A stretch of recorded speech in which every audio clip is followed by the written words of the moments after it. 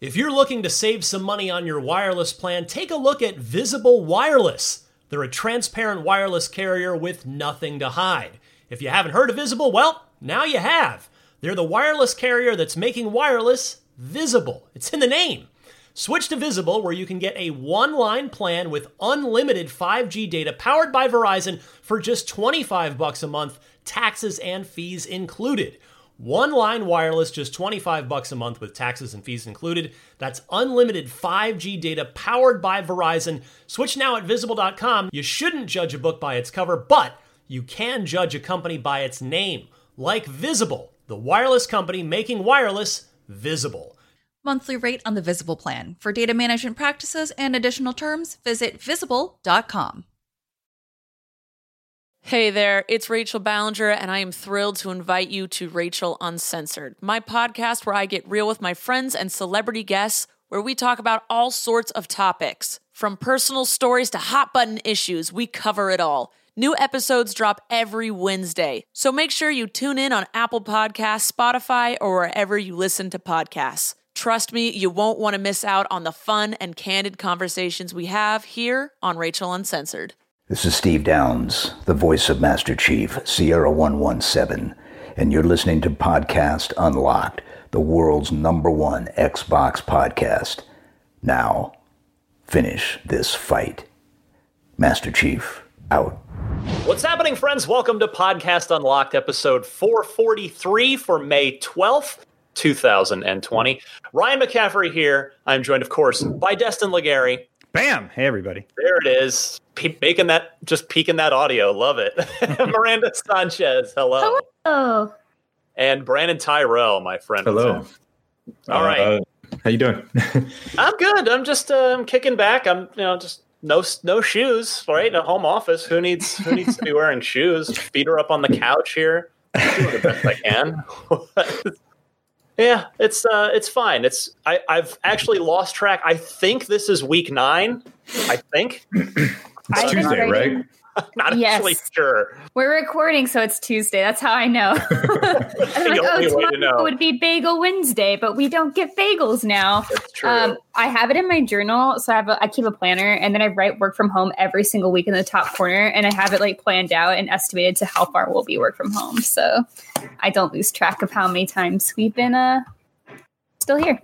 Well, the good news is the world of Xbox keeps spinning and things have been good. We've got a lot to talk about this week. So I want to start with a couple of plugs because, hey, it's the top of the show. This is when you're paying attention. So check this stuff out if you would be so kind. So I've got a new episode of IGN Unfiltered up. Didn't end up doing one in April because of everything that went down, of course. But I was able to record one remotely. Not my preference. Would have been great to have, face-to-face in the studio, but it is what it is. And it's particularly relevant to the Unlocked audience because my guest this month is Marcus Lehto, longtime Bungie veteran. And he is now on his new game at his new studio. The game is Disintegration, which Brandon has talked about a lot on this podcast. But he told a bunch of great Halo and Bungie stories. So I would wholeheartedly encourage any and all of you to either go watch it on IGN or on YouTube, or you can go listen to it on your favorite podcast service as well. Now, also, Brandon, The Ascent. Hi. Yes. Next generation video games. We have them. We have one of them. It's at least on certainly seems that way. Yeah. Yes, The Ascent is, of course, one of the games from the stream last week. Mm-hmm. That is our IGN first game for May, and we have 12 minutes of actual gameplay, real gameplay. Which, of course, we're going to talk more about that in a second, as far as the whole gameplay versus not gameplay thing. But yeah, we've got it. 12 minutes of it on IGN or IGN's YouTube. Check that out. And just a public service announcement real quick. Red Dead Redemption 2 now on Game Pass, which is just crazy to me. I mean, I know it's I guess it's about a year and a half old at this point, which it feels like it's not. Feels like it just came out. But that is one of the biggest games on the planet that is just available with your Game Pass subscription. So go play it if you have not already. Also, be sure to check out our huge Red Dead Redemption 2 guide. Myself and the entirety of our wiki team worked on that guide endlessly. It was such a huge undertaking for us. I wrote all the hunting guides and a lot of the collectibles and stuff. So please go dig all that up if you need any help. Yeah, perfect. Yeah, you guys, there is a lot to cover. If there were ever a game for all of you to Voltron onto, it's that game. Yeah, that was it. And then the second one we've done so far is Animal Crossing, which is us all doing it is very, very rare. And the next one for sure is going to be Cyberpunk. So looking forward to that. Yes. Yeah, a lot of good stuff to look forward to. So last week's Xbox event, let's see. So it's Destin. We didn't get to hear from you because you were busy producing the darn thing. Oh, yeah. Last week. But last week, Sydney hosting. So for people wondering, that was sort of I don't even want to get it. It's just there were business and other reasons why Sydney hosted, which I was happy to have her. And I was happy to just be a panelist and just talk when called upon. But as you can see, I'm back in the host chair. And I appreciate Sydney stepping in and running that whole thing. Because for those of you that you don't know, she had a producer in her ear. She had us to worry about trying to not talk over each other. She had ad breaks to try and manage. Hosting that thing was no easy task. So thank you to Sydney for stepping in on Unlock last week. But back to the usual crew now. And Destin, what did you make of things last week? We had Aaron Greenberg came out. I'll sort of hand the ball off to you on this and kind of address the reaction to things. But where did you stand with the Xbox event last week? So before we get to the apologies or mismanagement part, I just want to talk about my initial impressions from the event. And I tweeted after it, and I was like, I really liked that event. I think Tom Marks did a great article about our expectations for next gen and sort of where people are landing on what they're imagining next gen is going to be like. We're not going to see a 360 to Xbox One jump. We're not going to see these major shifts because PC gaming is constantly right there, and consoles have finally caught up where they're like neck and neck. The games that we did see, however, were gorgeous. I think the biggest misstep was it did seem like they promised gameplay, and then we got a lot of trailers. But the trailers we did see had me really, really excited. Bright Memory Infinite actually has a demo on PC right now that you can, or Bright Memory is a game on PC that you can go play right now. Bright Memory Infinite will be the version that you end up playing on Xbox Series X and the Xbox family. Scorn, you guys kept going back to it, which was great. I can't wait to check that out. It has that. No. Brandon, it's Geiger, right? It's like that art style. Giger? Yeah. H.R. Giger is the artist. It's his art. I always thought it was pronounced H.R. Geiger. I've had it wrong my whole life, huh? Go Google. No, I think I believe it's Giger. And I think I remember that because I always pronounced it Geiger as well. And someone much smarter than me said Giger one day. And I was like, huh. And I Googled it and I believe it's Giger. But interesting. Anyway, his art is really prolific and really emblematic of like the Aliens franchise. A lot of like weird sort of biotech stuff, which is where it might look familiar. Yeah. And then there's like here from my tweet, I called out specifically Beyond Extinction, Call of the Sea, Medium, Chorus, and The Ascent, which you can see gameplay of on IGN right now.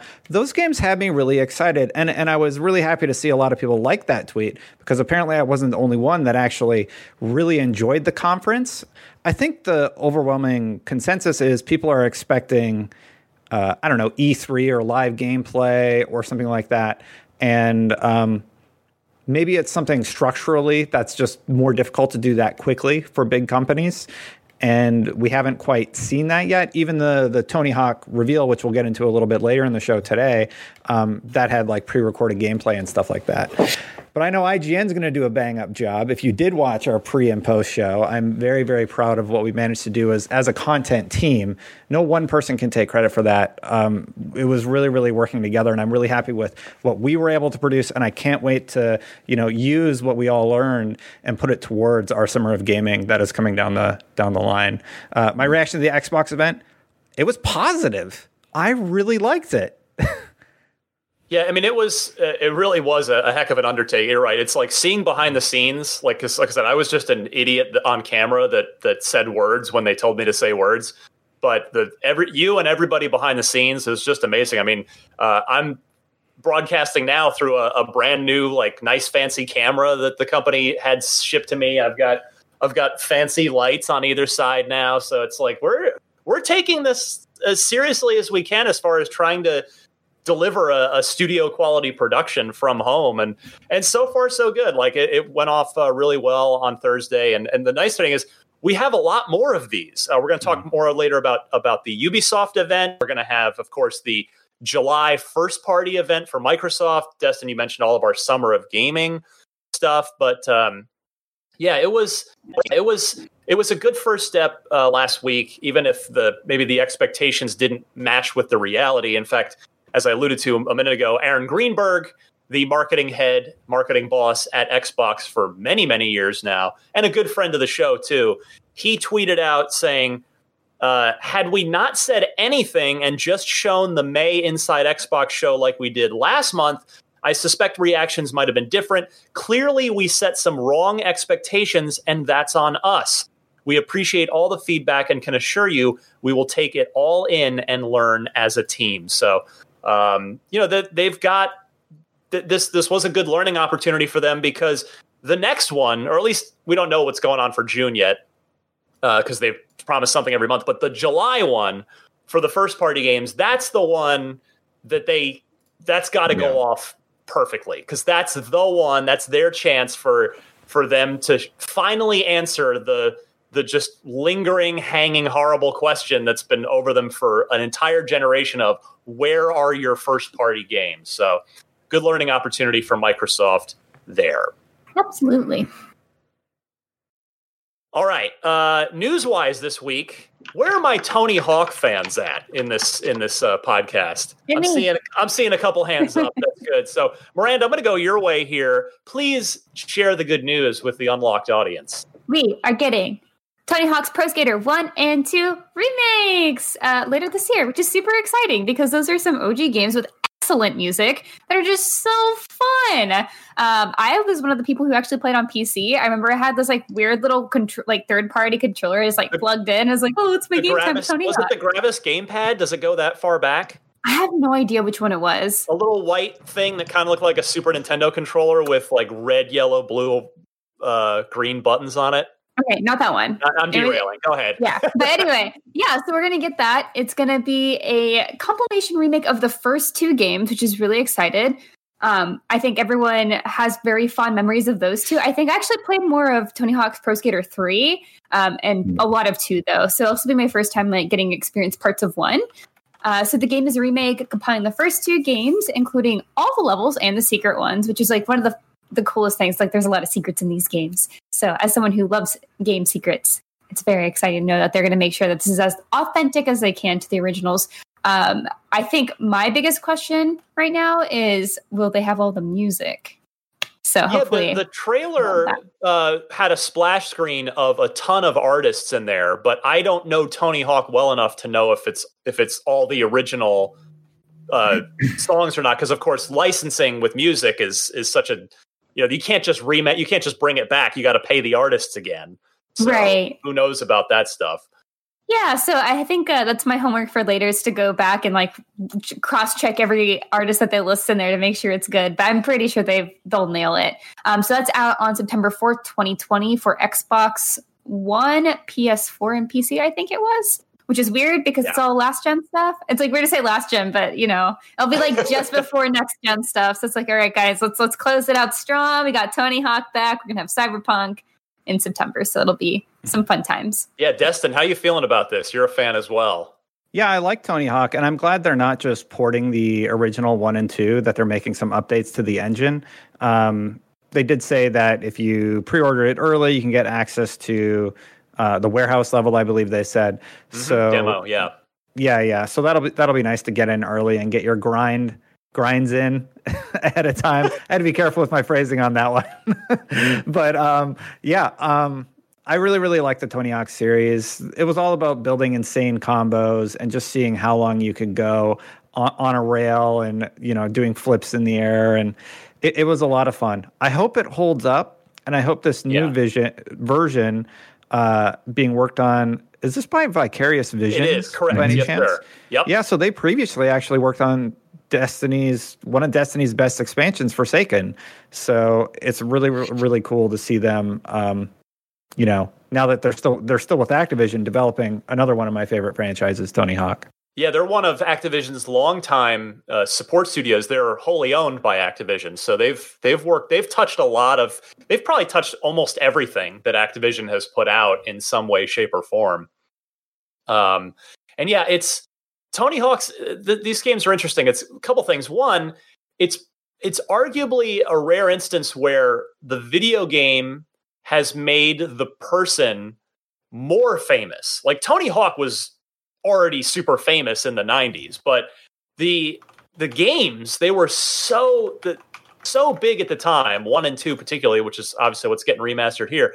Like it turned Tony Hawk into a household name for an entire generation of kids, which I'm not sure another video game.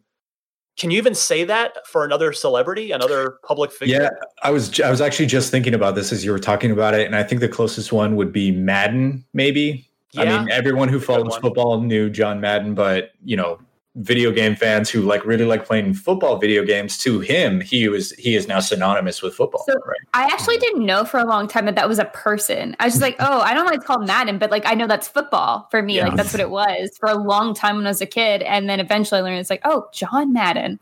Yeah, nice. Mr. Turducken. Mr. Football. Yeah, I mean, he retired from broadcasting well, like 20 years ago now. So that's true. That's probably the other best. That's another great example, but it's a short list and Mr. Hawk is on it. But I think for me, I know people that listen to this podcast for a while know that I kind of have a love-hate relationship with remasters and remakes, but see, I'm totally on board for this one because I think these games are old enough now. Yeah. Where there's been enough time. It's like an inverse statute of limitations where it has to be long enough before I'm super excited about it getting remastered. And in this case, it has been a long time. Particularly when you think about these games are basically not playable now. Correct. Otherwise. Yeah, that's what I was thinking too. So yeah. But Ryan, what about the 360 downloadable Tony Hawk one? Are we going to talk about that? Are we going to get into that? I don't remember. I remember it was not good. Right? Xbox Live. There were some new ones. Yeah. And it was basically it was like a remaster, version. Right? Yeah. Yeah. It was basically it was Tony Hawk Digital. I can't remember what it was called, but it was 2013. I want to say that recent. Yeah, it was pretty recent. Wow. I was at IGN. I was on when we had the third floor. I was down there, and I remember playing it when we had cubicles still. So that makes me feel old. we did, and I say we, but it was before I joined the company, like a year before I joined the company. But IGN did a live stream of that game. It didn't go well. So I'm really glad that the pedigree of the franchise, the pedigree of the series is getting another crack, because I think. So many people in my age group anyway, Ryan, I think you can probably speak to this as well. Tony Hawk was it. It was that perfect cross between a Smash video game and the sort of cultural zeitgeist of the moment where skateboarding was just blowing up everywhere. Yes. You had, the Birdman doing 9,000s at the X Games, which is a sentence that just made me feel 100 years old. 900s, Brandon, I believe you mean 900s? 900, yeah. It all was just this perfect sort of pocket of culture at the time. So I'm really and that soundtrack. There was a still in the trailer that had 10 of the artists out of 20 something total ones. But anytime I hear 2 bars of one of those songs, I immediately auto complete it in my head and just start singing along. So it's super iconic. I'm really glad this whole package is coming together because it does give us a chance to relive that nostalgia, which we otherwise wouldn't have done unless you want to hook up, your PlayStation or your Dreamcast. I just to close this out, I want to add, I do have a super brief Tony Hawk story. It was my first or second E3 when I just started out. So this would have been 2003 or 2004. And I took a behind closed doors demo at E3 of whatever that year's Tony Hawk was, which it could have been 2 for all. Maybe it was either 2 or 3, probably. But and Tony was back. He was in the booth behind closed doors giving demos. Tony Hawk himself, and he could not have been a nicer guy. So he wasn't just slapping his name on it. He super cared about those games and presumably still does. So I have my one random Tony Hawk story. All right. Yeah, go ahead, Destin. Just watching the HD trailer, they did a pretty good job on the HD remake. I'm glad they're updating the engine though, because when you go back and play those old games, like, oh yeah, this was a different time in gaming, you know. So the refresh is definitely warranted. And I'm sure it'll feel exactly the same, right? But that was such an important part of that game, is that feeling of like you hit big air and there was just a certain rush you got as you were soaring through the air, and that picnic table was like barreling toward you, you know. I really hope that the new engine like really maintains that feel, because it was so fluid, and it's a common theme through games that really are replayable throughout time. Just the feeling of movement, like Insomniac and Spider-Man and Sunset Overdrive, just games that are really, really make you feel like you're actually doing the thing that you're doing.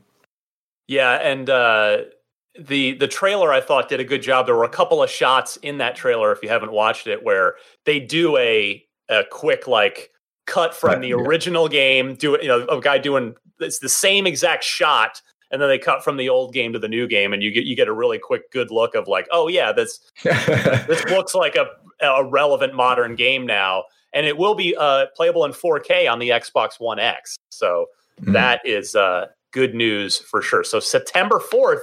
That's coming up soon. Next topic this week, and what I guess I would call our main topic, is once again Assassin's Creed Valhalla. We talked on the live show last week, which of course was our Unlocked episode, about feeling a little shortchanged on the gameplay that they showed there. But more information has continued to trickle out about Valhalla in the week since, and I really want to talk to you guys about this because it's gotten better, right? Good news. Maybe in some ways, but in this way, I mean, this is being reacted to in a negative way, and I want to see if you guys agree with it or not, because I'm kind of two minds on this, and it's this. So Assassin's Creed, this the statement from Ubisoft after talk of this bubbled up. Assassin's Creed Valhalla will run at a minimum of 30 frames per second. And they're referring to the next-gen version. On Assassin's Creed Valhalla, we are committed to offer the best experience to our players by immersing them in the most beautiful worlds and environments we could create, and leveraging not only the graphics enhancements offered by the next generation of consoles, but also faster loading times and new architectures. So a lot of people are disappointed at the 30 frames per second for Valhalla on Series X. There are a lot of people think, hey, I'm buying one of these brand new consoles for whatever it's going to be, $500, and it's only 30 frames. Whereas the messaging really has been 4K 60 this whole time. So where do you guys sit with this? Negative.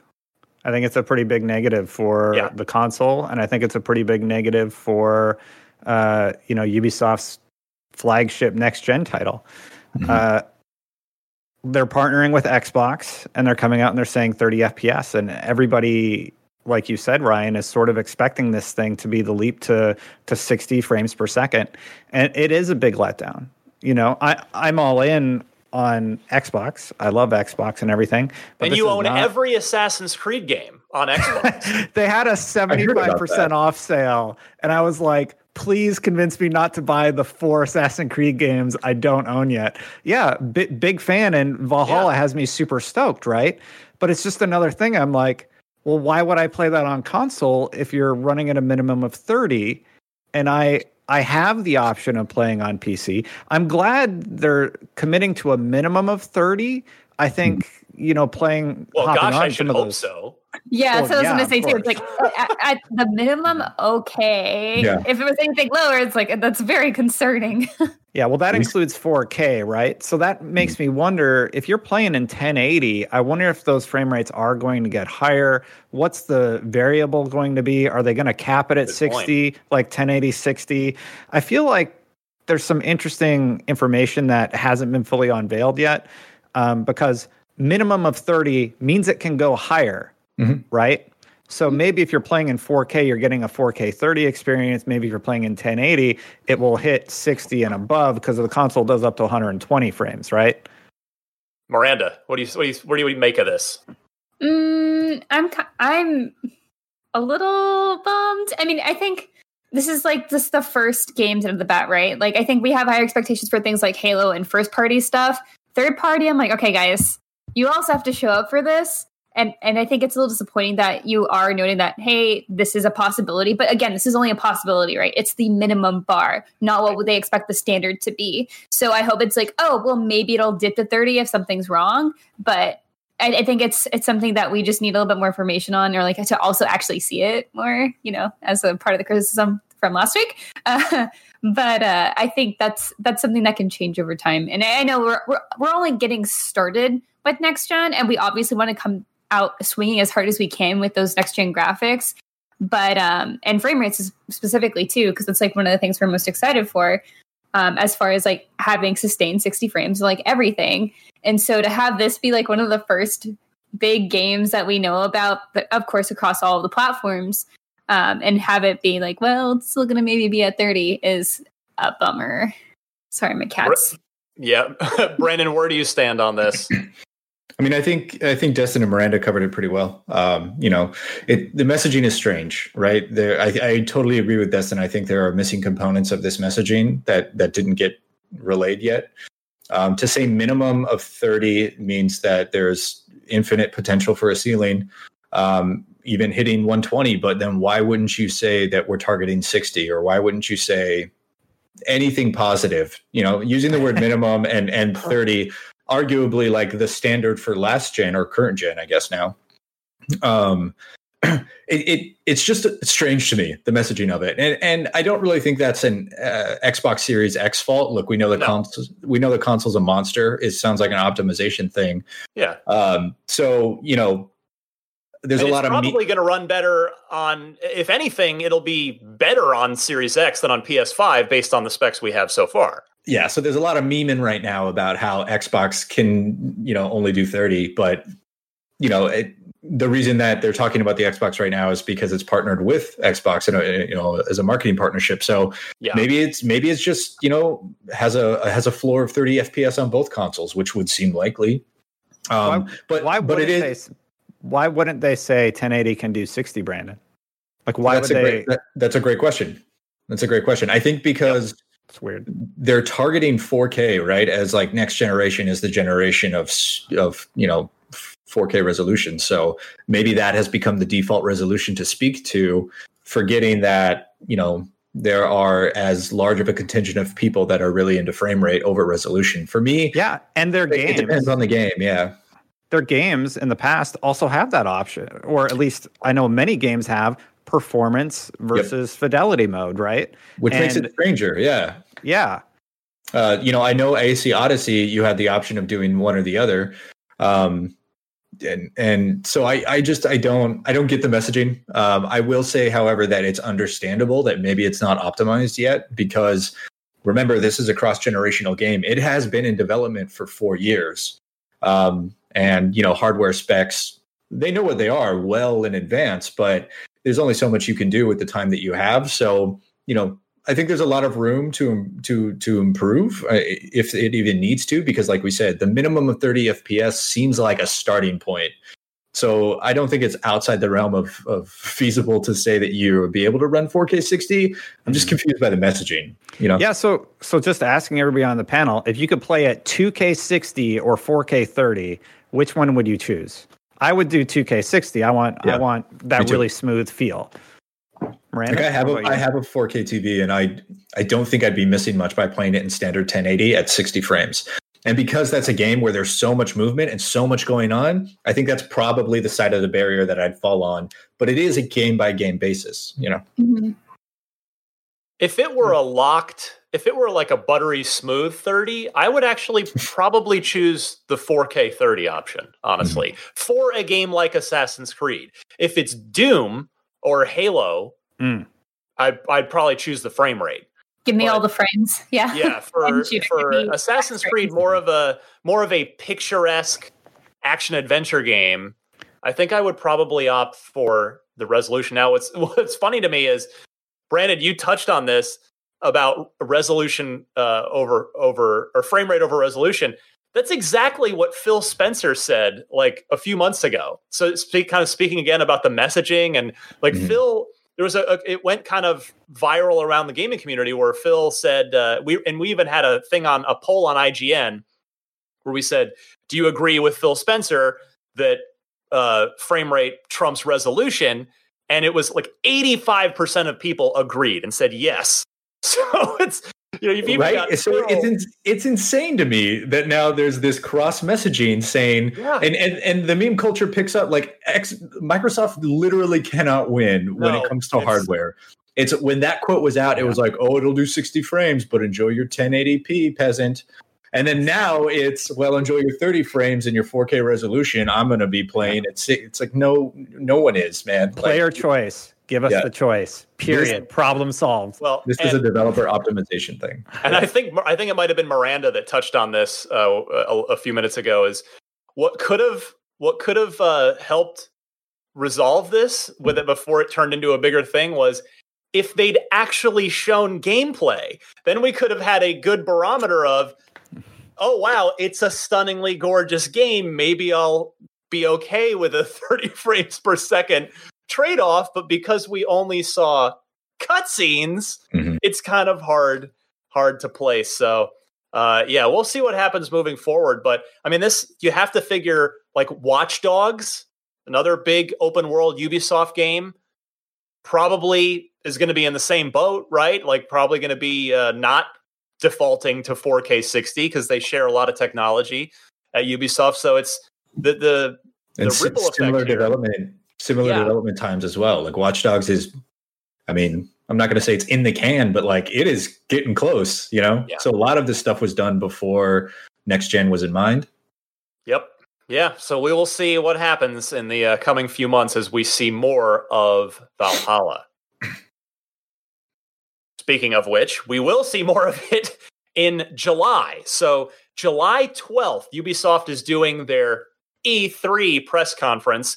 They're calling it Ubisoft Forward, and it will be a fully digital showcase with exclusive game news, reveals, and more. Now, they didn't list any games as part of the initial announcement, but we've touched on a couple already. Obviously, Valhalla will be a big part of that.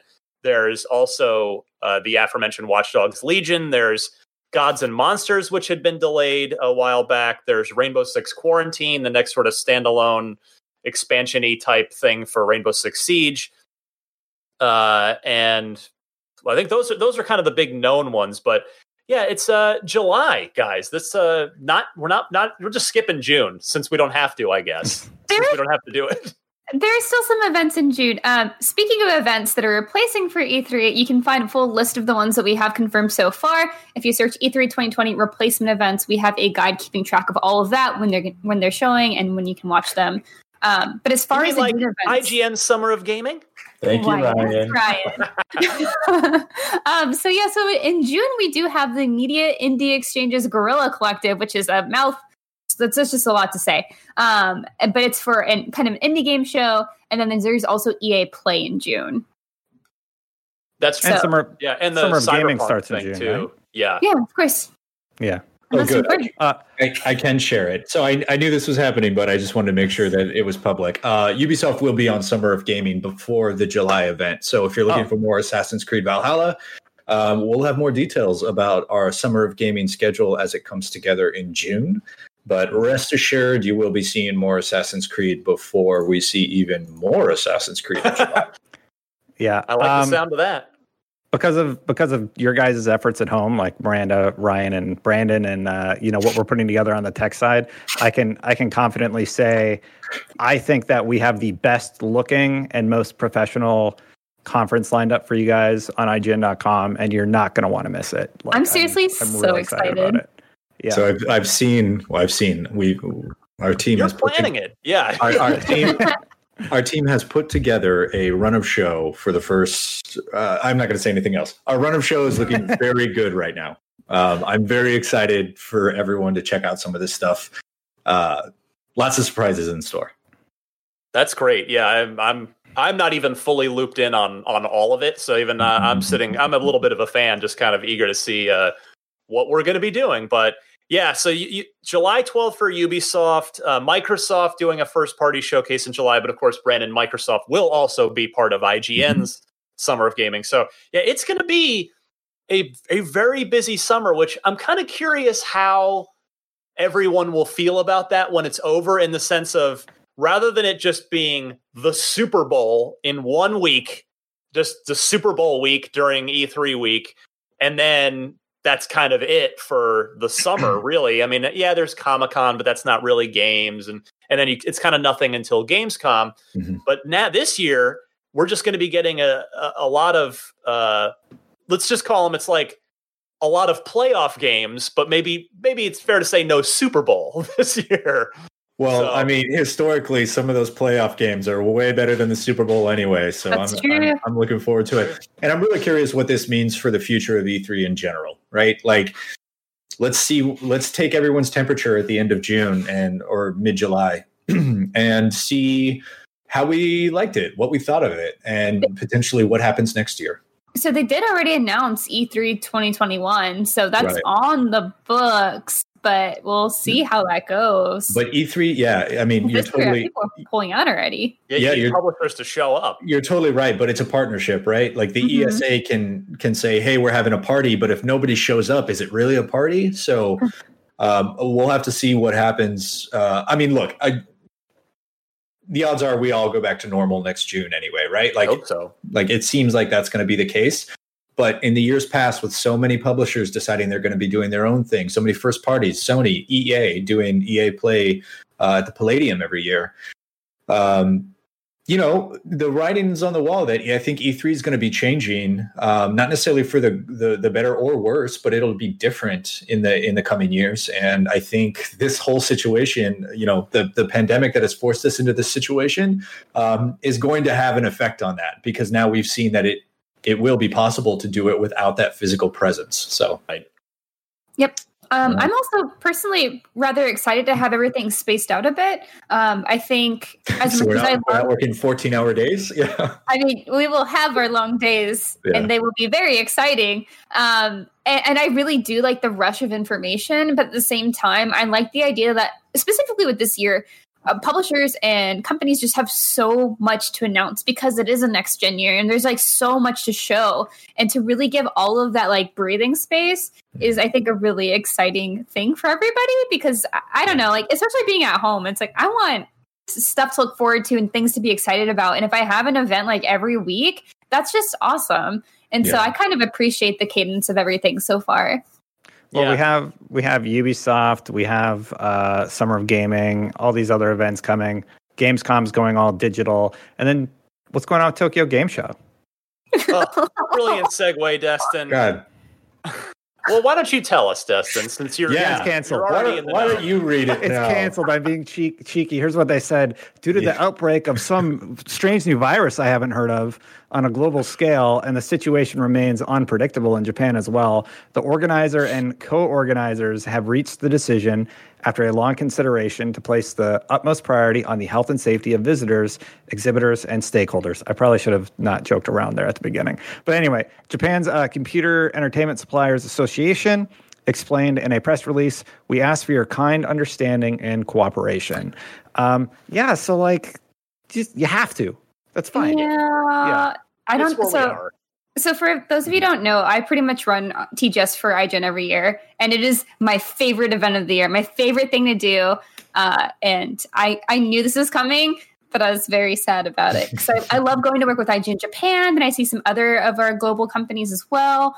And obviously I love going to Japan and working really hard, but it just makes sense that they have to do this. And I think TGS, as far as like the events go, is in a weird place, because it's like, okay, we have a lot of really niche things for Japan, but then we also sometimes have really special interest things that we want to like show with everybody. But a lot of the stuff that is there is things that we've seen at Gamescom, or we saw at E3, or we saw at PAX.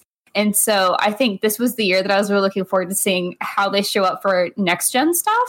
And so it's really disappointing to see that, of course, they can't. But it's smart. I actually feel the same way, Miranda, about E3, in the sense of, I mean, I totally get the situation is what it is. And you're right about, like, we're at home, so having events every week to look forward to, great. But I'll tell you, I've been to a whole lot of E3s now. Been very lucky over the course of my career. I love going every year. The games are great, but actually, I love seeing everyone. Not just it's all of our team together focused on one thing, which is super cool. It's a wonderful thing to be a part of, but even and seeing all the developers too, and like interviewing them on our shows and on the live shows and the panels. And I'm going to miss that sort of face-to-face seeing everyone aspect of it. So I totally hear where you're coming from on TGS, but at least you won't have to go to Anime Expo and lose your 4th of July weekend this year. That's true. As much as I do love going to Anime Expo, I'm excited to have a 3-day weekend. Yes. Instead of a set, 5, 6, 7, 8, 12-day work week. I don't know. It's just a long ass work week. It's a lot. So PAX West is, to my knowledge, the final gaming convention that's still standing in 2020. It's not a convention, but the Game Awards in December. Who knows if that'll be a physical event? I imagine it won't be. That's not even I guess that's not technically officially announced for this year, is it? Has Jeff? Because I don't know if he's actually. I don't think he's announced it. I think it's just one of those things that you just always expect, right? Yeah. But yeah, I mean, PAX West. We talked about this a few weeks ago when they had said that for now we're still on. So it's TGS is after PAX West in September. So it's probably just a matter of time before PAX West has to fold the tents for this year as well. But no, hopefully we'll all be able to get back out and get it back to all these fun conventions in 2021. All right, let's see here. We're running out of time, so let me go now to the loot box. And the question comes from Jordan in Alberta, Canada. And he says this, Brandon, this is definitely up your alley. He says, I've become ever more excited about the possibility of State of Decay 3. Sadly, a cursory glance through the internet shows a lack of any new information on State of Decay 3. I know Ryan's a big fan of the series, and certainly Brandon is too, and would like to ask, when do you think we will see State of Decay 3? Could it be a launch title? He thinks it's unlikely. And what do you want out of what he calls our favorite zombie game with lovable jank? Brandon Tyrone, start with you. I really do love that phrase, lovable jank. I think it's the perfect word to describe a game that just, so much potential, but so many little nagging issues that don't ruin the experience. I don't think we see anything from Undead Labs with regard to State of Decay 3 for I'm gonna soft say 2 years. I think we have multiple years. Huh? I think we have multiple years ahead of us. I mean, look, right, you and I have been excited about the State of Decay series since the beginning. Since Jeff Strain made Undead Labs and they first started talking about it. The plan, I think this was 2012, certainly before I was at IGN. I'm not even sure if you were there yet, but the plan was just gotten there. Yeah, the plan was always to release Game 1, which was codenamed Class 3, and that would be the proof of concept. The idea was, how would you survive during a zombie apocalypse? And they made that game. Class 4 was supposed to be this sort of cooperative hybrid MMO that was going to have lots of multiplayer elements in it and a persistent world. I believe it was persistent world. Don't quote me on that, but basically you'd be running into other survivors, and you'd have to MMO. You said it. It was going to be basically an MMO.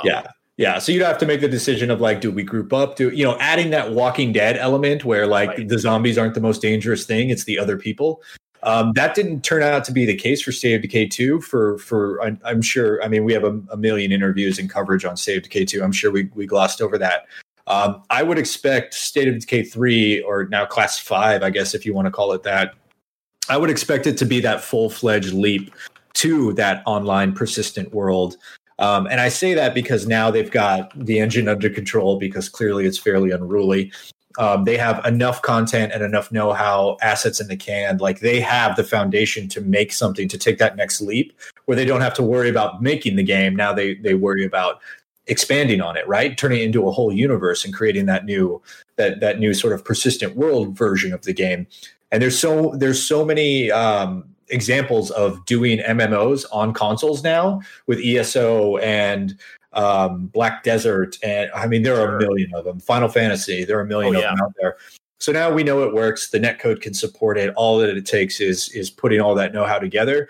So I'd expect in a couple of years to maybe hear some teases and some hints about what's happening. I wouldn't expect to see State of Decay 3 until mid-cycle next gen. You think so? Because I was just checking to check my memory. Don't put me on the spot like that. No. It's been 2 years now since State of Decay 2 already. So you got to figure they are. I mean, I'm not saying you're wrong at all, but they're definitely knee deep into what is presumably State of Decay 3 and in whatever form it's going to take. But yeah, I wonder if it's going to be. But you're right, though. If it's going to be the Class 4 MMO that they had originally planned to make, it probably will take longer than a 2-3 year dev cycle. Yeah. But remember, they just released State of Decay 2 2.0, the Juggernaut edition. So clearly lots of development time has been spent, patching that game up and putting it in a state where they're proud of it and comfortable. I'm sure they're proud of it, but comfortable with it and happy where it's at. And I've said before, a couple months ago that I've been playing through it again, and it's a really great game now that, zombies aren't getting stuck in floorboards or your character aren't, dying for no reason. So I would be surprised if they're too far in development on State of Decay 3. They may be in pre-production because I know there's still a lot of work being poured into State of Decay 2. Yeah, no, I need to go back to it too. There's so many games I want to go back to. It's really good, dude. It's really good. I believe it. I mean, I just remember when we went up for the IGN first, we were so excited and it was fun, but it was definitely in a rough state early on, just like the first one was, which was an extra letdown for me personally, only because, they knew it. They knew that the first game was this amazing concept and mostly executed amazingly, but the team knew it was janky. They switched engines for State of Decay 2 and so thought, okay, great. CryEngine's gone. They're off of that. It'll be nice and polished this time. And then it wasn't. So it's like, oh, I still love this game, but it's just like, oh, it's being held back a little. So to hear that it's come that far with a consistent series of free updates over the last couple of years is just great to hear. And a fair bit of content as well, right? There's a lot of new ways. So I beat it on normal, State of Decay 2. I beat the campaign on normal. I escaped. And then I was like, man, that was really good. I want to play it again, but I want to play it harder. So I bumped it up to the hardest difficulty. And I've been playing through on that. And I am so close to being done. And it really does feel, it's maybe one of my favorite gaming accomplishments that I will have achieved when I finish it, because it is brutal. And I think it's really like the way that game is meant to be played. All right. We've just got a few minutes left. You guys are making me insane in the Google Doc right now. Let's quickly do the trivia question and get out of here. By the way, I'll just mention, send us your trivia questions. Unlocked@IGN.com. Send 4 multiple choice answers with your question and note the correct one. So I want you all to get this. If you don't, you might get thrown off the show. Johnny Thomas, whose gamer tag is Johnny Jet, all one word, says, on the Halo Collector's Edition legendary ending, what does Sergeant Johnson say to the elite that he is fighting as the Pillar of Autumn blows up? Did he say, die, you alien scum, and go back to your raggedy-ass fleet? Did he say nothing and just salute the autumn? Did he say, send me out with a bang? Or did he say, this is it, baby, hold me? I will go, I think everyone knows the answer to this, but I'm going to go Miranda's way first. God damn it. I'm going to tell you, I don't know the answer to this. I don't remember. I don't remember. I was like, please don't say me first. I don't remember. Well, I think the other guys know, so I am forced to stick with you first. See, I was drinking my coffee a little bit longer on purpose. Okay, all right. I'm going to go with A. Okay. I mean, that's definitely something that would come out of Sergeant Johnson's mouth, so we'll see if it's the correct answer. Yeah, I agree. Brandon? Go with Destin. Go with Destin? Okay. I mean, I do know? I do know it for sure. I've beaten that game a million times. All right. Destin, you want this to go? This is it, baby. Hold me. God damn it. Hug. Brandon? This is it, baby. Hold me. Yeah, I've played the original Halo like a billion times, but I've only played it on Legendary a handful of times because usually when I replay it, I'm playing with people who haven't played Halo or don't play shooters. Mm-hmm. So I have not beaten on Legendary in a very long time. Well, it is a line from the game. To be fair, you did pick one that's, if it's not in the game, it sounds exactly like something Sergeant Johnson would say. Mm-hmm. Yeah, it is. It is. This is it, baby. Hold me, and he hugs the elite, and that's and they embrace it. The core explodes. Spoilers. That's it. So that means Brandon Tyrell in the lead now with 6 points on the year. Surely not. Miranda won back 5 points. Destin getting back in the thing with 3 points. This is why I'm trying so hard to be on the show every week during E3 planning, because last year I was out of it by August.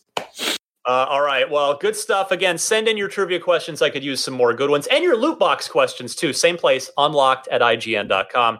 We'll say goodbye here. You can find me on Twitter at DMC_Ryan. Again, check out IGN Unfiltered with Marcus Leto.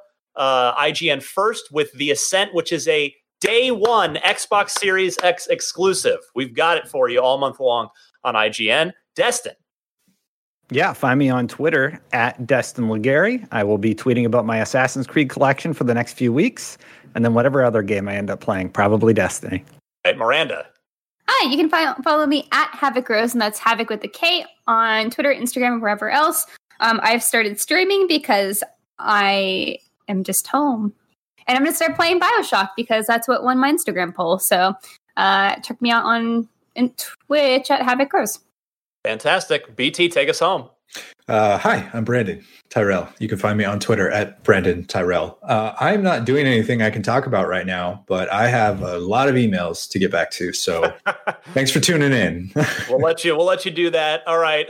For the crew, this has been Unlocked 443, and we'll see you guys next week. Hey there, it's Rachel Ballinger, and I am extremely excited to invite you to Rachel Uncensored. It's my podcast where I sit down and get real with my friends and celebrity guests, where we talk about all sorts of topics. And sometimes we might be under the influence when we do so. We cover things from personal stories to hot button issues. And it's the only place on the internet you can find an uncensored version of me. It's a side of me that you might not have seen before because it's not the most family or brand friendly. But don't worry, I'm still sort of slightly a decent human being. If you're intrigued, then make sure you check it out. New episodes drop every Wednesday. You can find it on Apple Podcasts, Spotify, or wherever you listen to podcasts. Trust me, you won't want to miss out on the fun and candid conversations we have here on Rachel Uncensored.